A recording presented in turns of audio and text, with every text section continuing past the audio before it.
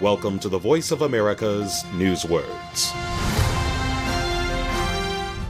The government of Ethiopia recently declared a ceasefire in the Tigray area of the country.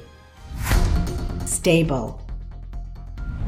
Tigray's former leaders say they are now in control of the area's capital, Mekelle, after government forces withdrew from the city. 8 months of conflict has left hundreds of thousands of people facing severe hunger. Some Ethiopians are calling for a stable political system.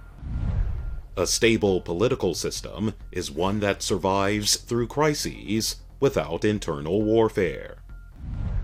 Stable can also mean something that is not easily moved or thrown off balance.